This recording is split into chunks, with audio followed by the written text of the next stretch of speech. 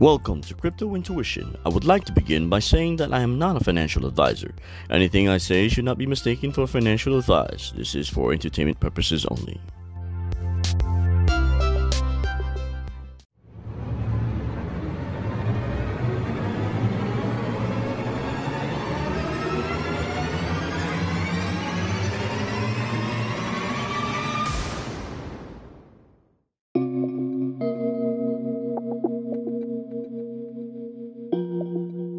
Nouriel Roubini, an accomplished economist dubbed as Dr. Doom and a longtime critic of crypto, tells investors to absolutely stay away, claiming that it is nothing more than a Ponzi scheme and that most people in the crypto space are all crooked during his interview with Yahoo Finance Live at the World Economic Forum in Switzerland. He also stated out of the 20,000 initial coin offerings, 80% were a scam and another 17% have gone to zero. So that means 97% of them were either a scam or lost everything. I would have to somewhat agree with him.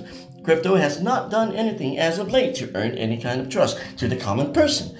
They see Sam Bankman-Fried, Genesis, the crypto firm that has recently filed for bankruptcy, the multiple hacks that have robbed people of their hard-earned cash for years and years since the beginning of the industry. There have also been firms linked to catering to more suspicious industries.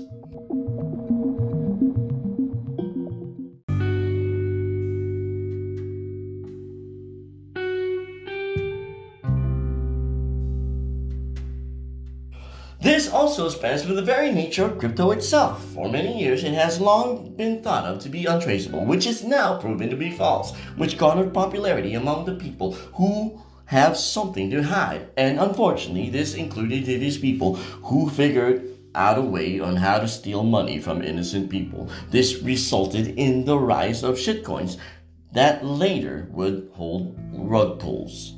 People would get excited about certain projects not knowing the price had been manipulated. In turn, many people get lured to invest money towards it, only to be disappointed and watch the price go down. People with unit shares have now lost all or majority of their money because either the people who ran the rug pull had long scattered ways or absolutely refused to take any form of responsibility for the scam.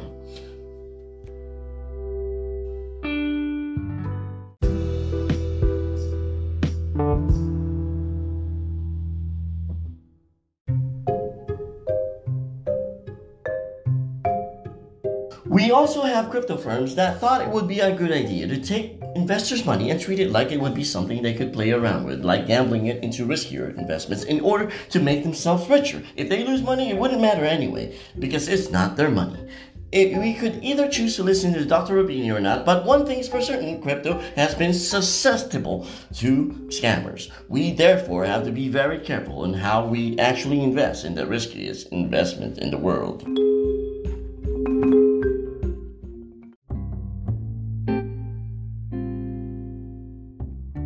Thank you for listening to Crypto Intuition, the only on-the-go podcast with insight, info, and a whole lot more in just under 8 minutes.